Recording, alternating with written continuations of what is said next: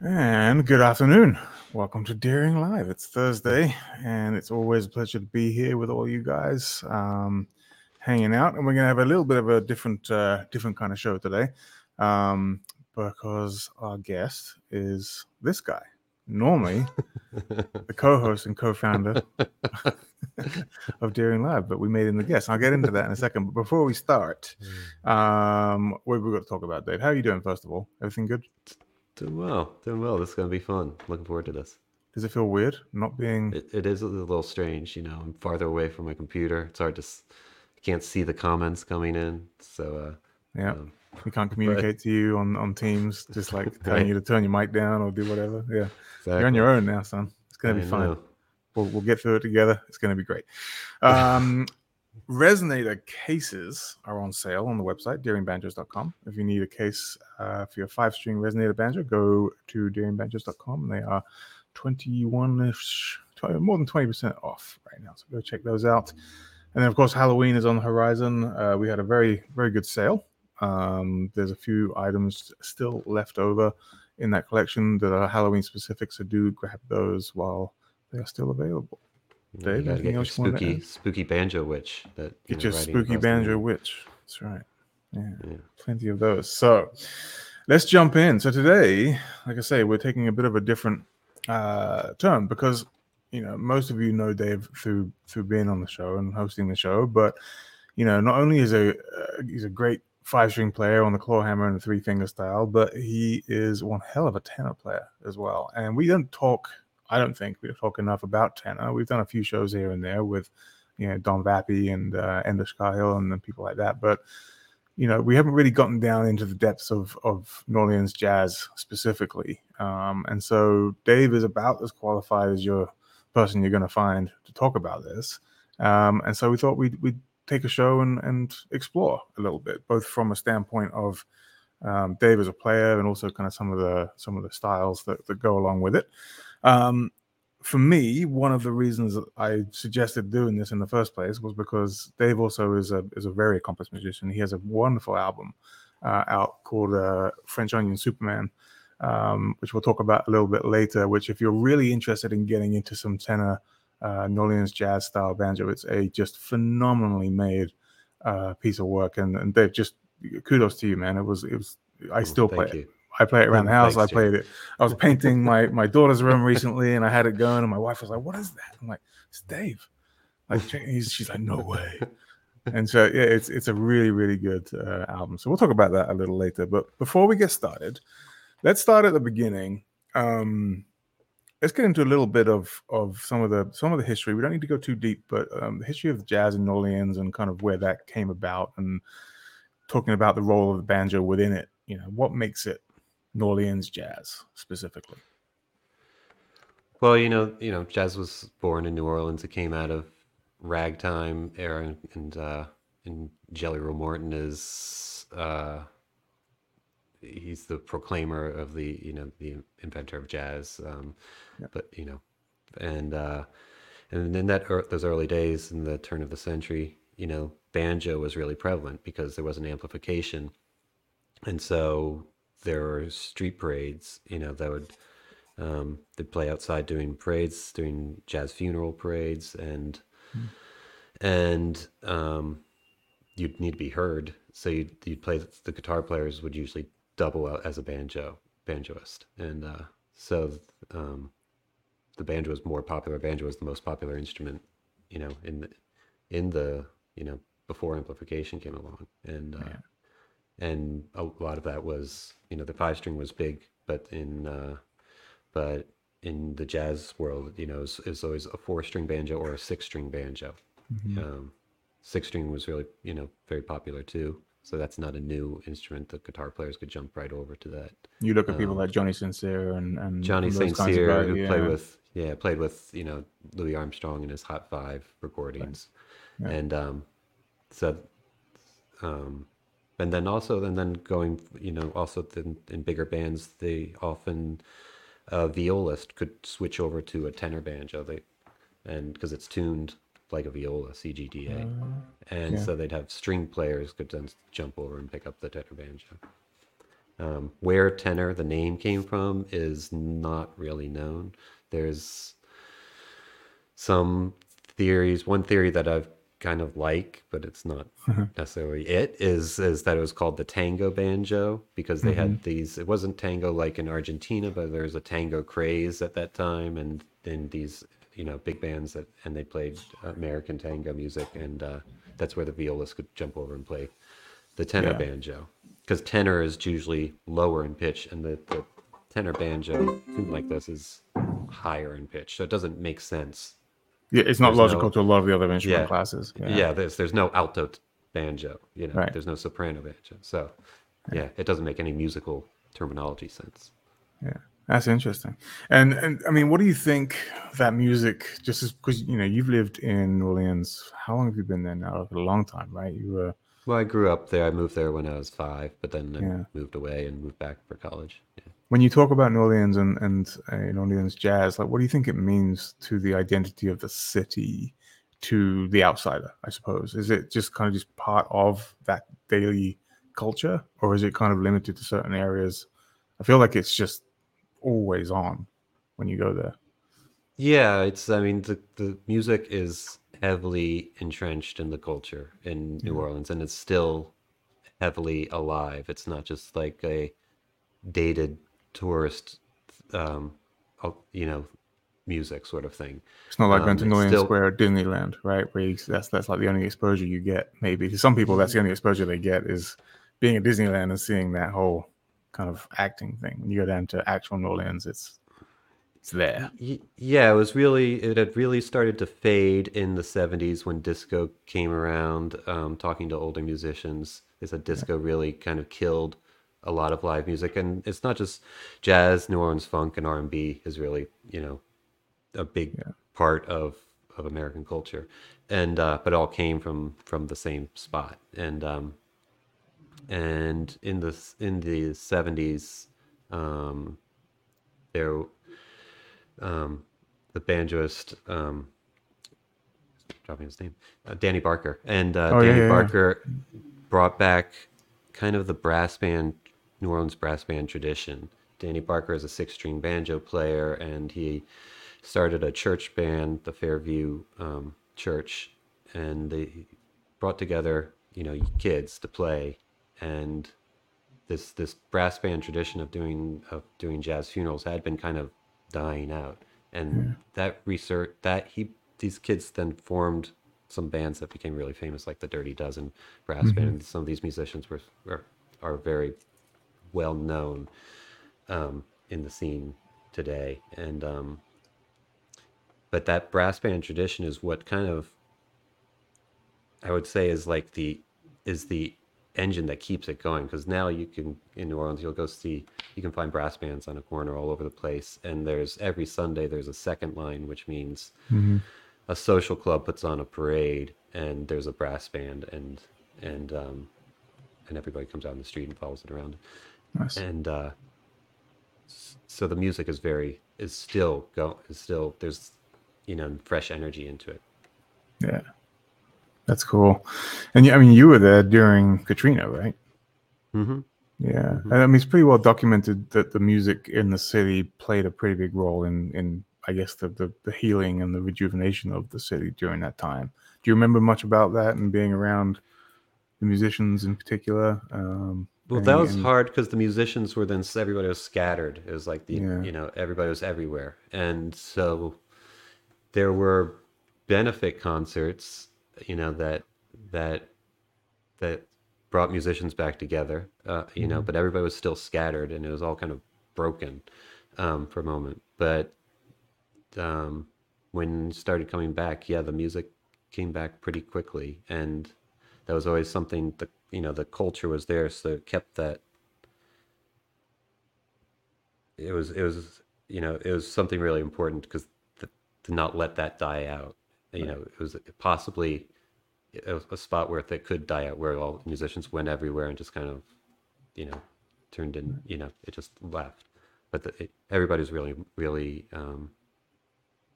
that's again, the musical culture is really important. And so people really wanted to come back and start playing. That's awesome. That's awesome. Music is a powerful thing. Music is a powerful thing.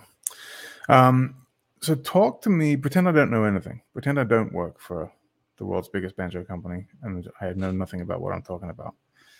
What is tenor banjo? Talk to me about that. How do they compare to a 5-string banjo? You're holding a tenor in your hand. So Yeah, just let's go through the fundamental differences there. the And we'll pick a tenor, string. tenor banjo, it's a 4-string banjo versus the 5-string banjo has 5 strings, and Yep. it's the tenor is obviously is shorter in neck versus the plectrum banjo. The plectrum banjo is the same scale length as a 5-string. It's essentially a 5-string without the fifth string, and then it's tuned essentially drop C tuning Mm-hmm. for 5-string open G with a drop C. That's the plectrum. The tenor has this shorter scale length and usually has 19 frets. They make a 17 fret version too. Um, and and it's tuned standard tuning is tuned CGDA in fifths, just like a viola. Uh-huh. Um, a cello is tuned CGDA too, but it's an octave lower. And um, and then there's the Irish tenor tuning, which is tuned G D A E, which is just an octave below a violin. A Uh, violin. yeah. So you can match those when you're playing Irish music. You can match those fiddle tunes really easily.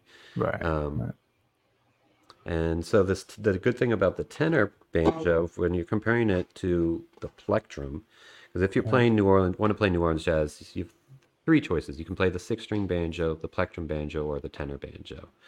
All of them are played like with a flat pick, Is one more and common than the other, or is there like a kind of a main one and the other two are bystanders, or are we? Is it fairly evenly matched around?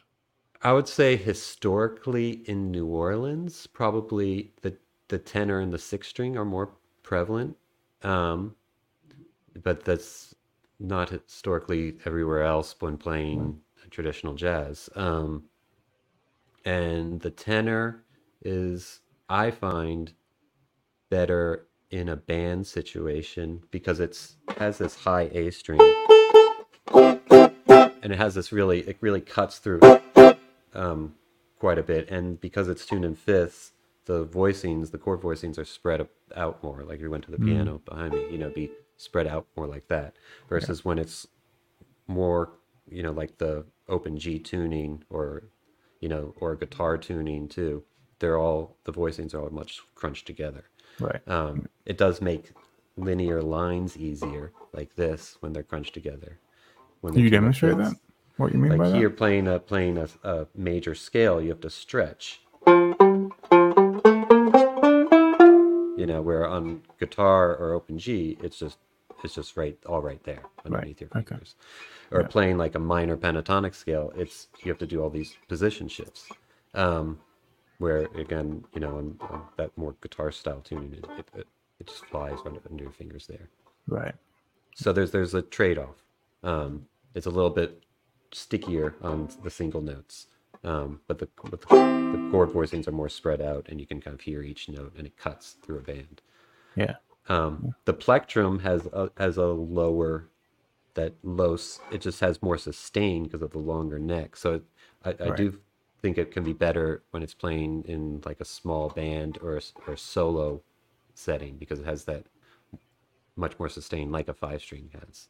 And the plectrum was 22 fret, right, compared to the 19. Yeah, So yeah. you're going to have that longer scale length. You're going to have the strings are going to be able to move more. So hence the more Mm-hmm. sustain. So the tenor has a very distinct kind of. It's quite a quick decay, right? So Yeah, the notes are very staccato in that way. right. Um, And yeah. it works well. That's why it works well in Irish music when Yes. they're playing a lot of these quick triplet notes. I don't play Irish music on here, but it really, listen to Enda Right. Scahill or Jerry O'Connor, and it sounds, fantastic. Yeah, but it's a different style. So what are you doing? Because I know, like in kind of when you play New Orleans jazz, you're using a lot of kind of core melody techniques. There's a decent amount of triplets in there, but in Irish, it seems to be a bit more single string. Is that would that be correct, or am I Yeah, for the way off the most mark there? part, Yeah, definitely. For the most part, Irish music is playing single string. They're playing melodies all the time. For the most part, in a band situation on tenor banjo, you generally aren't playing melodies, you're playing accompaniment, Right. but if you get when during your solo, often it's because again you're um, fully acoustic and there's might be a bigger band, and there might be drums involved. The chord the chord melodies will punch through a lot louder than if you play, you know, Oh yeah, that's it's just a lot. You can get a lot more power through it than yeah, that single. infinitely more. Um, Yeah, but you can still pick out that melody that's going on through the yeah, mix. and so to do that, you generally put the melody. For the most part, you're putting the melody note on the top, the highest pitched string that you're playing. So Yeah. a lot of the time, it's going to be on this first string. So if you're doing like the Saints Come Marching In,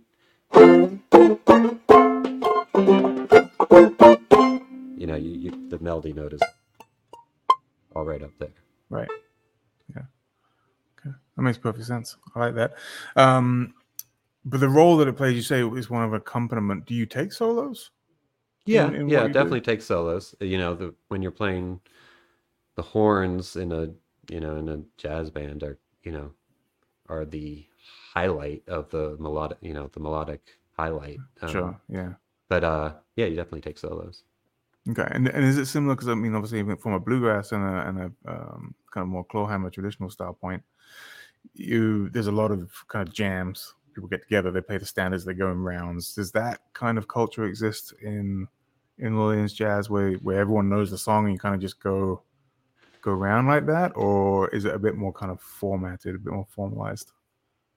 The culture in that there's a tradition, there's a catalog of songs that Yeah. generally everybody knows, is um, is the same as the like jamming out in a park or campground, Yeah.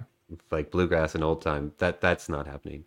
But there's in New Orleans, it's very easy to sit in with bands in New Orleans. It's less of like a concert sort of place where everybody's quiet and Right. it's a show, and you don't want to sit in and disrupt somebody's like concert, but it's Right. more just club gigs, and people are it's more of a party, and people are you people are musicians are quite open about having other musicians just come sit in, and by everybody kind if you're playing the traditional repertoire, there's a just like bluegrass and old time. If you're playing the style and Irish music too, the repertoire. There's a Right. traditional repertoire. That's interesting.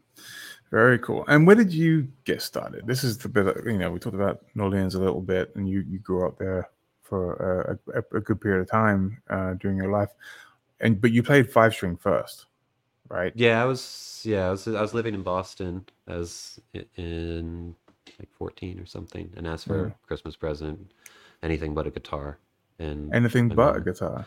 yeah, because everybody Not got a many kids that guitar. are asking for that.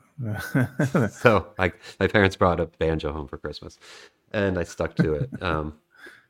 And then I that was in Boston. Then I moved to New Orleans for college, and was picked up guitar at that time because I went to Mhm. music school, and you couldn't at that time you couldn't go to music school for banjo.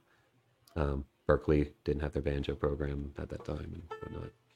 Um, so I was learning jazz guitar in New Orleans at Loyola University, and then my guitar teacher was like, Dave, like there's a band leader that books a lot of the jazz brunches and private parties scene, and he's like, I think Joe Simon is his name. Joe needs a banjo player because he has multiple like trios and bands going out all the time.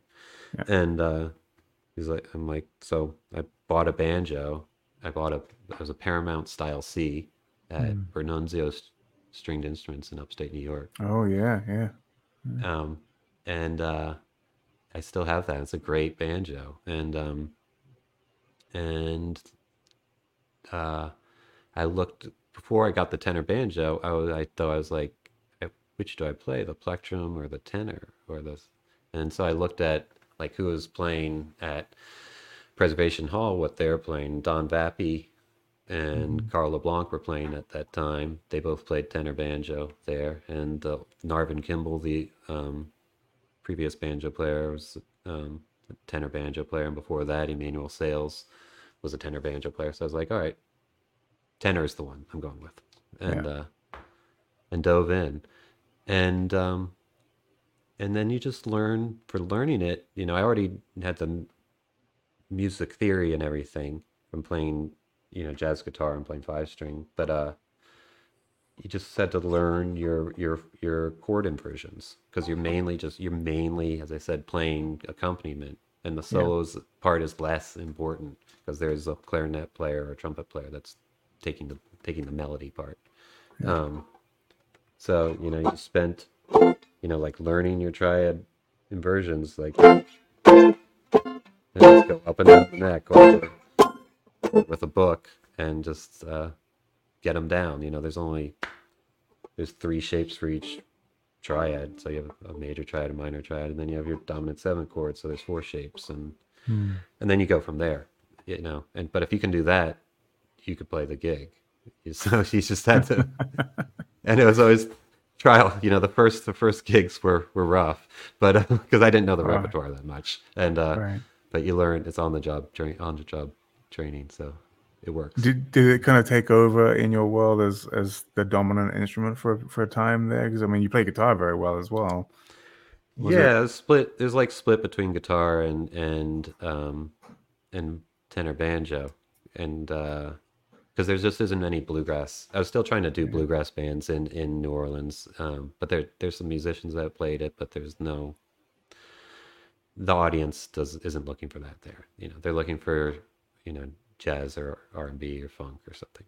Um, and so that just kind of slowly stayed, moved away, and the tenor banjo became uh, probably what I played most because there's a lot of guitar players, but a lot of the time they need a banjo player because there's a certain gig might ask for banjo for specifically banjo. Yeah. That's awesome. That's awesome. Well, Todd is asking, I think, what everyone probably is asking, and we're kind of creeping up on halfway through. Do you want to play something? Give us Yeah, a sure. little, We'll little play a little rendition. Jelly Roll Morton. We'll play Wine and Boy Blues. Sounds good.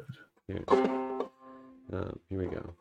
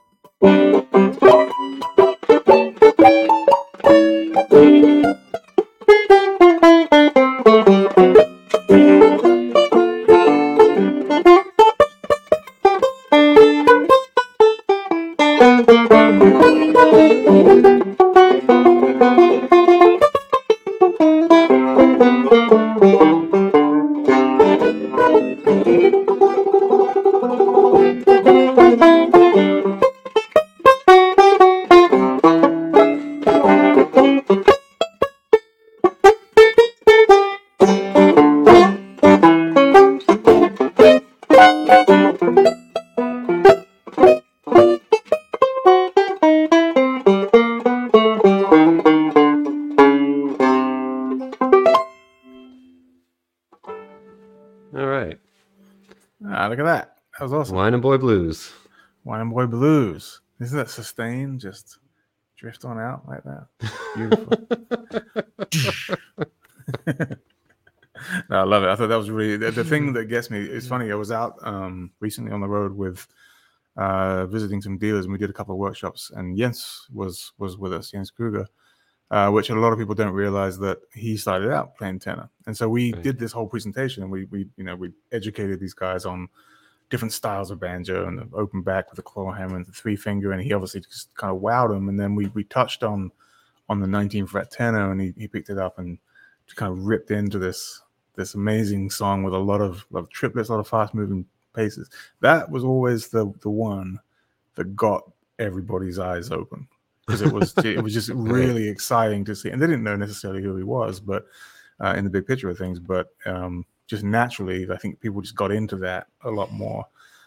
So you were, again, I am not, very well versed in tenor banjo, particularly when it comes to jazz, but you're doing something, a little technique there that I'm really interested in, and you're kind of like you're playing the really fast notes, like just in a longer sequence to try and like prolong it. It's almost like you're trying to make up for the lack of sustain. What can you talk about that a little bit, because it is a pretty prominent component. I've seen you play it, and I've seen other tenor players use it as well. Like, is that the idea, just to kind of elongate the note? Yeah, because if you play, if you know, the note dies out. So you need to, if you're going to play a half note or a whole note or something, you wouldn't just do that because you wouldn't hear it. You need to do it.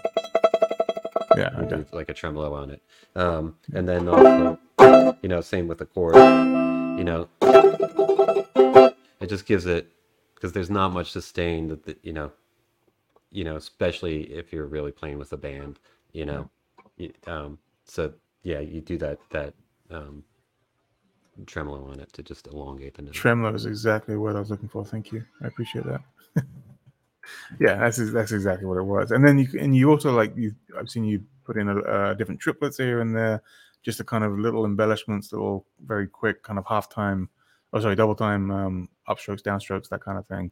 Is that a technique that you use for yourself, or is that something that is part of that playing style that you can? It's part of the playing style, definitely. If you play, like that, especially with chords, a lot of the time, um, Yeah, it's the same. Yeah, and it's the same idea though that we were just talking about, to elongate the note or to emphasize a note or yeah, something. yeah. No, it's a nice little pickup. It sounds good. It gives it a little dynamic in there as well. Yeah, What do you enjoy playing the most, tenor or five string? If they're you had to totally pick one different. for a desert island. No, they're totally different. I mean, because I like them both, and and then in five string, there's the different styles, Yeah. as well.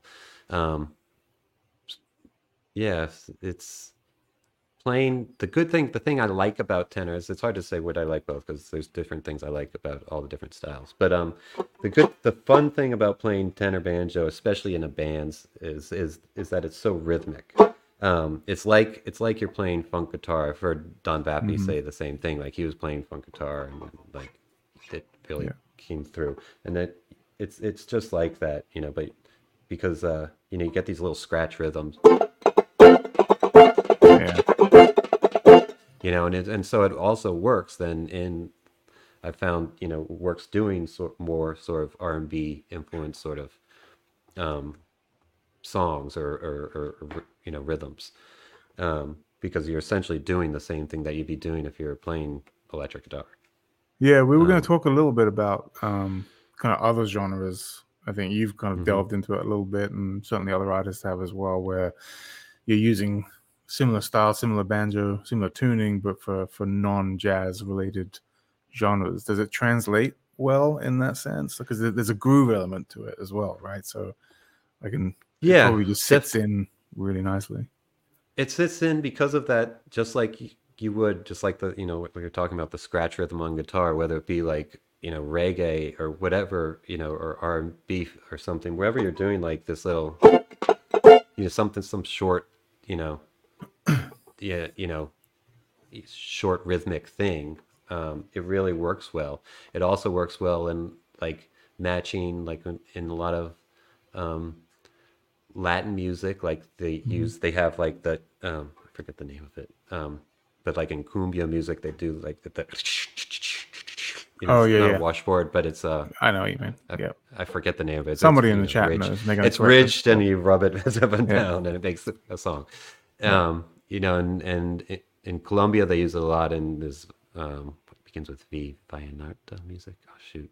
Um, but that the bit it that's like I hear that and that's like, oh, that's like the banjo right there, like Yeah. except without a note, you know, and you can really get that same sort of thing that they're doing, that Yeah. You just um can't help but just kind of move a little bit when it happens. yeah, and it makes it Yeah. just fun and but then other genres, the banjo is really like New Orleans music has a real connection to Caribbean music. It's often Yes. called the northernmost city of the Caribbean, and Mm. and so you can hear that these rhythms, and you can hear, you know, Don Vappy does that really Hmm. well. You know, um, for modern players currently that are doing this well. Layla McCullough, who used to Hmm. be with the Carolina Chocolate Shops, Yeah. she does a lot of Haitian music, and she plays cello and tenor banjo, and she does it really well as well. But it really works well. Um, and in Jamaica, there's mento music, and they use a hodgepodge of banjos, which Hmm. is like music that came, around the, before like rocksteady and ska and stuff. Right. Yeah. But they use like 5 string banjos with the fifth string taken off. They're essentially using a plectrum banjo. Um, Which sometimes they use tenor Mike Price did. banjos. I was just going to say, Mike Yeah, just asked in the chat, what is a plectrum banjo? We did cover it earlier in the show, but essentially, yes, it is imagine it like a 5 string, but with no fifth string. It's a very yeah. similar context. But yeah, yeah, So it's so the interesting. banjo works really well in music as you go south. Yeah, just from a rhythmical standpoint. Yeah, yeah, Yeah, yeah. that's awesome. Yeah, Don. We had an episode with Don Vappy. Man, it was one of the earlier ones. It was during COVID. I think it was probably around the Hmm. 20s or 30s, and he really kind of took us on a journey, into that kind of Creole Caribbean culture in New Orleans as well. Have you? I mean, I know you've played with him once or twice, and you know him a little bit. Have you been able to immerse yourself in that side of New Orleans jazz as well, and just trying to kind of meld everything together? How has that Well, it played all into comes your? out in the same. It's all the same thing. It all comes out. You hear it in the like. There's without Gain explaining what the Mardi Gras Indians are, but you hear it in early Mardi Gras Indian music. Danny Barker wrote a lot of tunes that had Mhm. this influence, and you can hear it. The direct, like, you know, rhythms coming from Africa through the Caribbean, Mhm. and so it's still there in the culture. When you play, the New Orleans second line rhythm is has that clave. It's boom, boom, boom, boom, boom, boom, boom, which is, it's the same clave. I forget, there's the son clave. I forget the different types of clave that are used in Latin music and salsa music and Talk about the and New so Orleans second line rhythm though. Like how what yeah, that that? that's it the clave in there is boom, boom, boom, boom, boom, boom, Okay, boom, boom, okay, and and there's variations of that. You can watch a episode with like Stanton Moore or something okay. talking about this, and it'll be really cleared up. Yeah, very cool, very cool. Um, Talking about banjo specifically, then.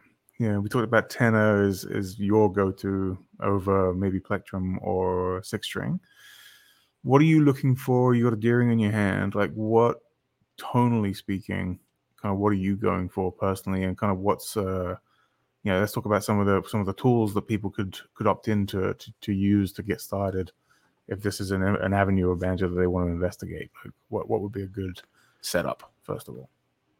Well, I really like this isn't standard, so but I really like putting the fiber skin head on the tenor because it especially when it has a tone ring on it. This banjo here, this is a kind of hodgepodge of things. It's a Sierra, the Deering Sierra banjo, but it has a tubaphone tone ring on it, and it has You a say deeper hodgepodge, you mean resonator. completely custom made, is what you were trying to say, Yeah, right?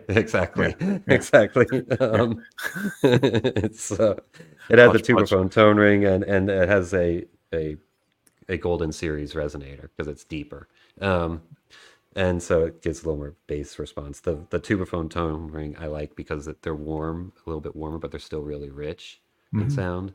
Um, and I like putting the fiber skin head on it. I actually got that idea from Don Vappy, Mm. because this string, especially this A string, is really bright. It's really wound tight, and it just brings that high edge off a Hmm. little bit. I don't, and a lot of other when you play with a lot of other musicians, they're like, oh, the banjo, you know, because of that high end can be like if it's played poorly, it can be really, harsh, and Yeah, so that takes some of that off and just warms it up. I'm trying to warm up the sound a little bit because it's not going to get too warm.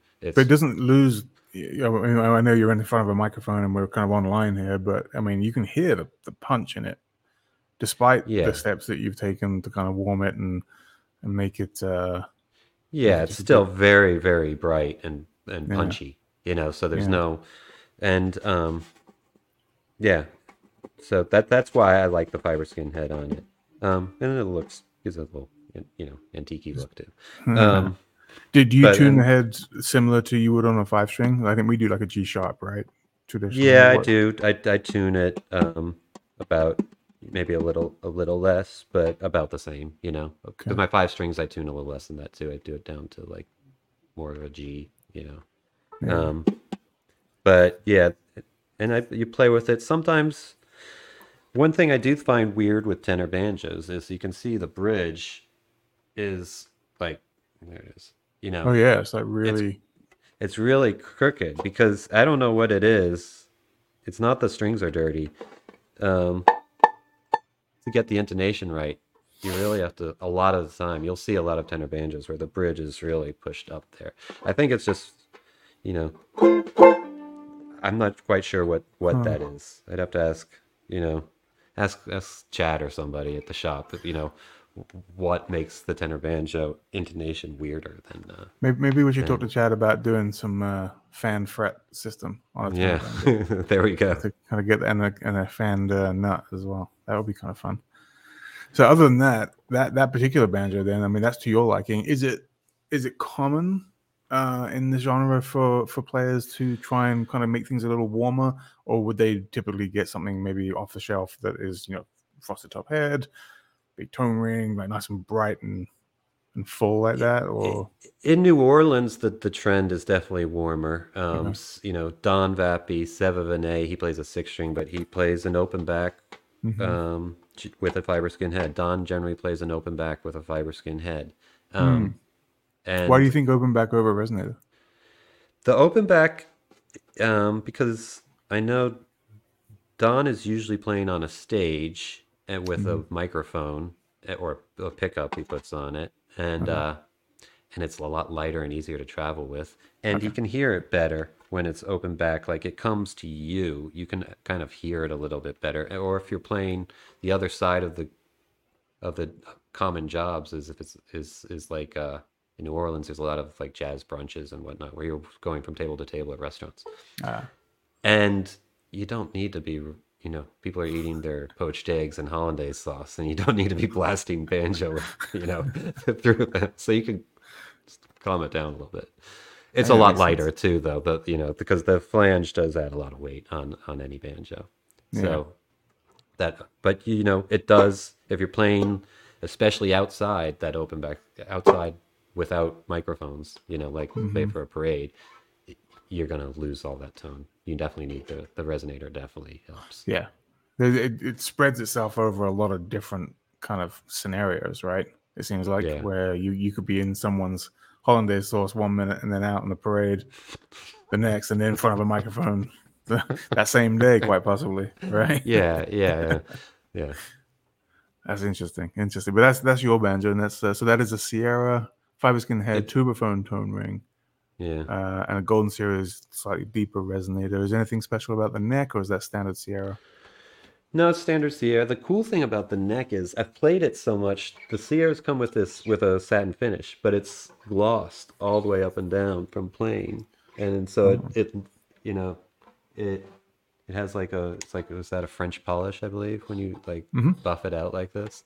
So it Yeah. has like a French polish all the way on it, which is really Well, nice. And but it's not sticky like a regular gloss finish would be because it still has the satin smoothness. So I because kind of when has that it's speed neck kind of fiddle thing yeah, going. Yeah. exactly, exactly. And because Yeah. you know, New Orleans is really humid, and when it's humid, your hand sweats, and it gets the heavy gloss can be a little tacky, Little on the tacky. hand. Not Yeah. tacky in style, but tacky in just No, the no, no. And you some know, some glosses are better than others as well. Like some glosses are really bad, where you can yeah, feel it almost kind of becoming tacky in your hands, like depending on yeah, the brand of guitar or banjo or whatever it might be. But right. some of the glosses out there are not that great. What is the upkeep of your instrument like in New Orleans with that respect to humidity? Because it is, I know it's humid. Is it stable enough to where you don't have to keep constantly adjusting things, or I can imagine it's got to be. Well, you have air conditioner. You have to have air, for all of the instruments, you'd have to have the air Yeah, conditioning running. Like when a hurricane comes through and it knocks out the air conditioning, it's a problem on the instruments. They can really, I've had to ship, like send instruments out with people I that are going remember we've somewhere had, else. yeah, Like and it it's, happens more often than you think. We're coming to work one yeah. morning and Dave's online. It's like, yeah, we got a hurricane coming. I might not be online for a few hours today because it's going to knock the Wi-Fi out. It's kind of a different world compared to what Yeah, we used yeah. to. It's you get used to the power possibly being out for a week or so. So, Yeah. um, but yeah. So with if you're, air conditioning is all fine, but you do if it's sitting and you're not playing it, it can get buzzy, because Hmm. it's humid. Even with the air conditioning in the summer, it's not. It's it's wet. Yeah. So You're moving from place to place. yeah. I imagine you have to change your strings. They get dull fairly Change the quickly. strings a lot. The strings Yeah. die really fast, and because you're sweating more, so you get more crud on the strings. Okay. Very cool. Let's talk about your album real quick. Sure. Because that's one of the reasons I wanted to kind of do this anyway. So it was what, 2 years ago? A year ago? Yeah, it released last year, last fall, but we recorded it 2 years ago. So it was Yeah, about exactly 2 years ago. Yeah, we went yeah. in one day and recorded everything Live, right? Together. It wasn't just like live. overdubs and Yeah, yeah. So we did, there were no rehearsals. I'd played with everybody in various situations, but we never played together as a group before, and just went in and great musicians that very professional and very talented, and we got 10 tunes done in 8 hours. yeah. So that was impressive. It was really impressive. Like you know, that's like, do y'all want to take lunch or anything? And they just let's finish this. Let's just do it. That's pretty awesome. Was there Um, any overdubs afterwards, or was it just literally what was recorded was there's a the finished little, product? I did some banjo fixes here and there. There's maybe a couple little horn fixes here and there, but But generally, fixes as opposed to adding dynamic to the song. It yeah. I wasn't. mean, I think Yeah. Doug the drummer added on one song a shaker, but there wasn't. No, it wasn't like doing a rock album where you're like, you know, Yeah. going back and doing things over and over and adding layers on layer on layer. No, it's essentially, 98% live recorded, It's pretty Um, impressive. One of my favorite parts of that album is by far and away the drum sound. Not to get yeah. away too far from banjo, but the drums on that is probably some of the best drum sounds I've ever heard. It's Well, so big and full and just carries everybody. It's really cool.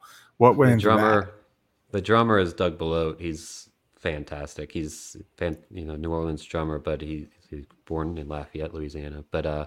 he's Jerry Douglas's drummer for a long time. He's played with everybody, from like John Oates and Derek Trucks and Robin Ford and Dr. John. It goes on and on and on. Yeah. Um, he's like one of the session drummers in town, and he lived in Nashville for a long time. The engineer was an engineer that had done some mixing of Nirvana's box set, and I think that helped play into that drum sound. He was really Mm. good at getting that sound. How much of a role did you play in that? Like, did you get a chance to kind of hear back and say, "Yeah, that sounds great," or did you kind of put the trust in him to? Yeah, I put the trust in them. I mean, Doug's you know doing session work all the time. He knows what he's going for, and then the engineer. Yeah, I'm not about to mess with drum sounds. That's not my wheelhouse at all. it's not your bag. I mean, I can say I like that. I can say that. Do you like that? Do you like that? But that's as far as it goes. Fair enough. Fair enough. Sounds like a pretty straightforward process to get that dialed in, and then you're in there. So, I mean, how does it work ahead of time for this kind of situation where you have all these musicians? Do you spend a couple of weeks rehearsing, going through stuff, or is it just the day of? Here's the sheet music, off we go.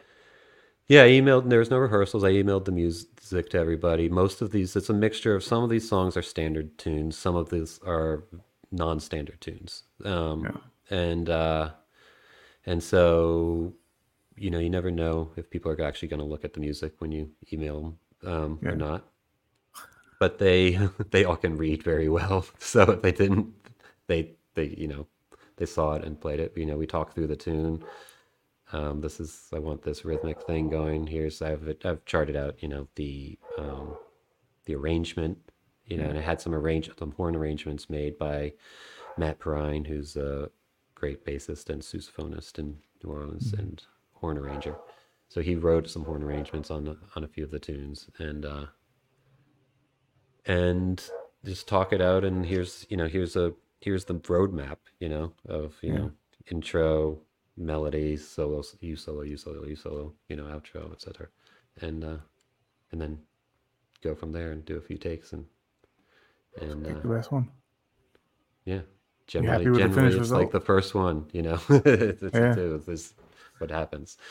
And I was really happy. I mean, I was really, it's you never know when you're doing a 1 day thing. It can Yeah. it can not happen, and it's just, sometimes it doesn't happen, sometimes it does. And so we got lucky, and I was very happy with the result. Was it a? I mean, what was the goal? Was it just to kind of have some fun with it and put something out and see what happens, or was it really just to kind of you had this urge to kind of record something with these guys and have it as a lasting kind of memory, if you will? Yeah, the goal was, I mean, I've put out a lot of stuff under band names and or with other people, and but I've never done anything under my name. So that was one thing. I wanted something under my name. I didn't want to overcomplicate it because we were just going to do it. You know, Mm-hmm. we weren't going to be in the studio for a week or something like that. So it was going, but I didn't want it to just be a standard trad jazz album because there's a gazillion of those out. So there was an energy that we were trying to get, and Mm. the a lot of tunes that were non-standard or done in a non-standard way. Um, but we tried to keep um, a certain fire in the energy to make it um, that I feel really good New Orleans music generally has, or just good music in general has a certain fire. Um, and there And that's really was hard to do when you're trying to record something as well, is capture an energy. So often, yeah like a recording can come over as a lot more stale than you had intended. Even if it feels good, it just sounds kind of one dimensional. So it's kind of hard to be able to capture that each individual kind of performance as one solid, energetic performance. And I think it comes across really well Yeah, overall. and that I think that's why it was a good day for everybody, and so that's why it stayed. If we did it over 3 days, it might be like weird and dip in energy level here and there. Yeah, yeah. So that's where the plus of just going through and doing it live works. But yeah, it was just and yeah, that was the goal, and but I didn't want it to be like a banjo album though. I wanted it to just be music that you'd want to listen to. I didn't want it to be, look at me, sort of. So yeah, so it was the banjo was a part of. the performance, Right. not the centerpiece of the performance. It was just Right. yeah, just happened to be that you are the banjo player, hence the name.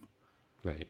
Exactly. That's awesome. Yeah, no, I think it came out really, really well. From a, you said there was more traditional and non-traditional. Overall, would you describe, like, if you were going to give that album to a newcomer to the genre like New Orleans jazz, would you be able to kind of confidently say, hey, this is a good example of what New Orleans jazz is all about? And they listen to it and they kind of get it a bit more, or is there a bit more of a move into the contemporary from there? I would say there's a good example of what New Orleans music, I wouldn't say New Orleans jazz, I would say what New Orleans music is about. If you said New Orleans jazz, it's not like any sort of like historical style, like Sure. trying to sound like people. There's a lot of people doing that too, and doing it well. But they're trying to play like exactly like the style was in 1927 or something. And that's not what I'm trying to do. I'm trying to keep the energy pushing forward into not make it weird and modern, but just energetically, in a contemporary way. That's awesome. That's awesome. So, who are some for the newcomers? Who are some couple of people that may be worth checking out to kind of get a glimpse into the more historical realm as well? Don Bappy, I assume, would be up there. Don Vappy, I mean, playing today for in New Orleans Jazz. Wendell Brunius is a trumpet player, fantastic. Leroy Jones, Jamil Sharif. There's a and then backtracking. There's um, you know you can go back. There's a huge catalog, but Sidney Bechet, who's from New Orleans but lived in France. Louis Mm-hmm. Armstrong. Jelly Roll Morton, and uh, and then all through the years in the 50s, and Yeah. there's a lot to go into. Awesome. Okay. Well, listen, we're coming up relatively quick to the top of the hour. What I'd like to do is see if are you in a position to maybe show us a couple of first chords, something that maybe Yeah, people can take away. They're interested in trying this, or maybe they've got a tenor, they recently bought one, they're not sure where to start. What's a good kind of few options for them to kind of get practicing on? yeah. So I mean, the first chord is going to be a C chord in this tuning. That's going to be your home chord because you have these two strings, C and G, are part of the chord. You need a C, E, and a G for the C chord. And so then we just have on our second string at the second fret with our index finger the E, and then our middle finger at the third fret on the first string. And that will give us our C chord. And we can take that same shape and move it over one set of strings, and we're going to get an F chord. So now we have so right here, just with these two fingers, we can go C chord. So it'd be 0 0 2 3, counting from the fourth string to the first string, and then our F chord would be 0 2 3 0. And right there, and then we can get our G chord with two fingers as well. So right here is our G chord is going to be on the second fret of the fourth string and second fret of the first string. So it'd be 2 0 0 2. So we can get our 1 4 5 chord progression in the key of C using just these two fingers. So we can go C, F, G, C. And right there you could play, 1,000 songs, or more, And just start in the right hand, start just strumming down.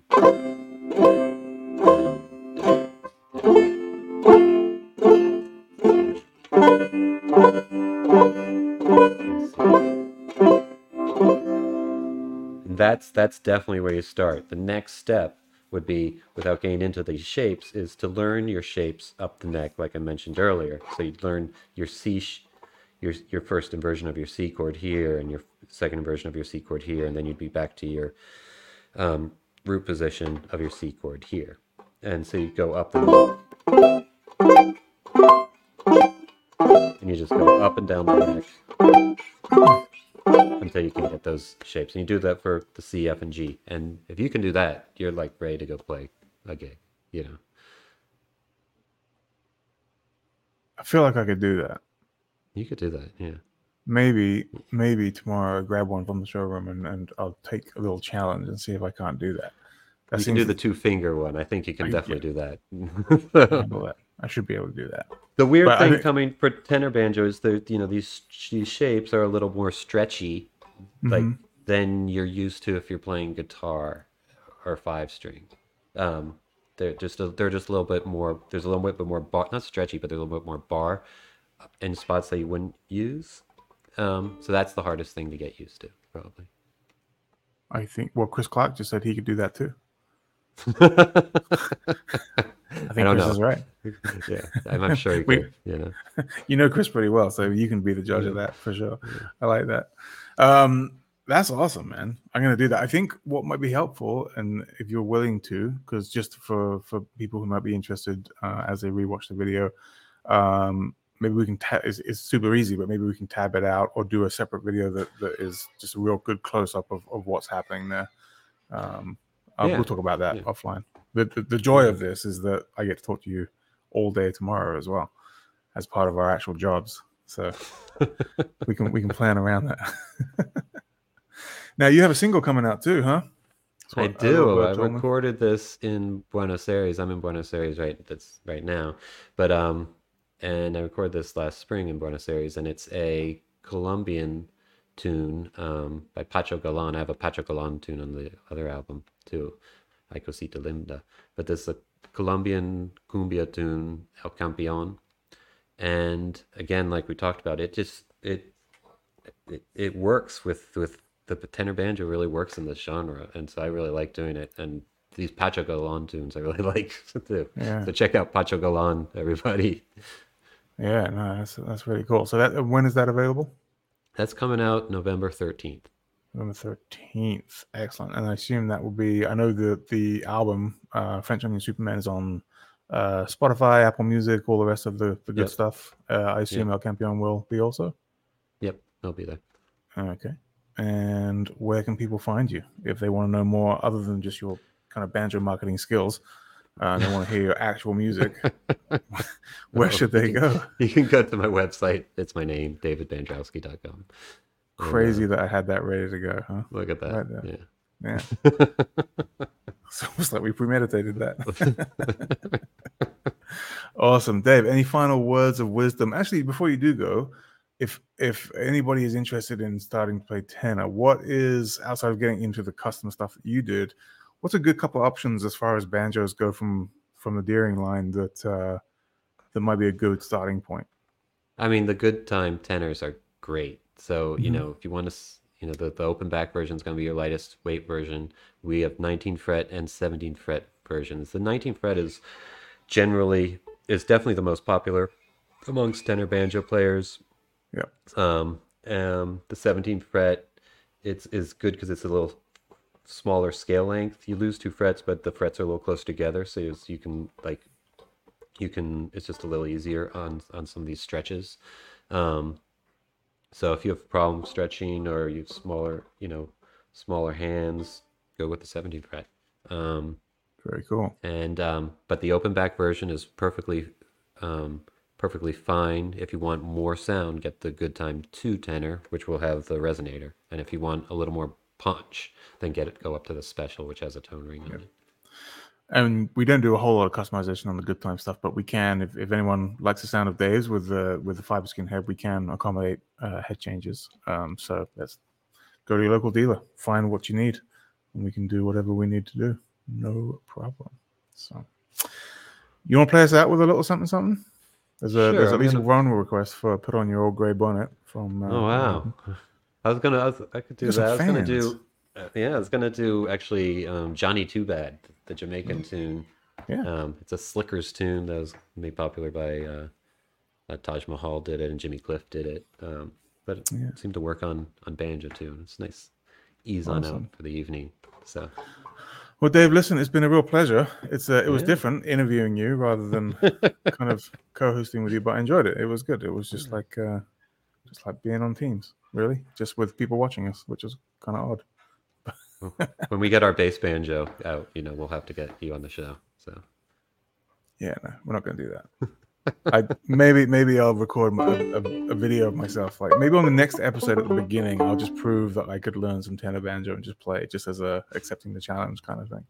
That's about all you're going to get out of me from a public standpoint on any instrument these days, I think. But yeah, I agree with Alan.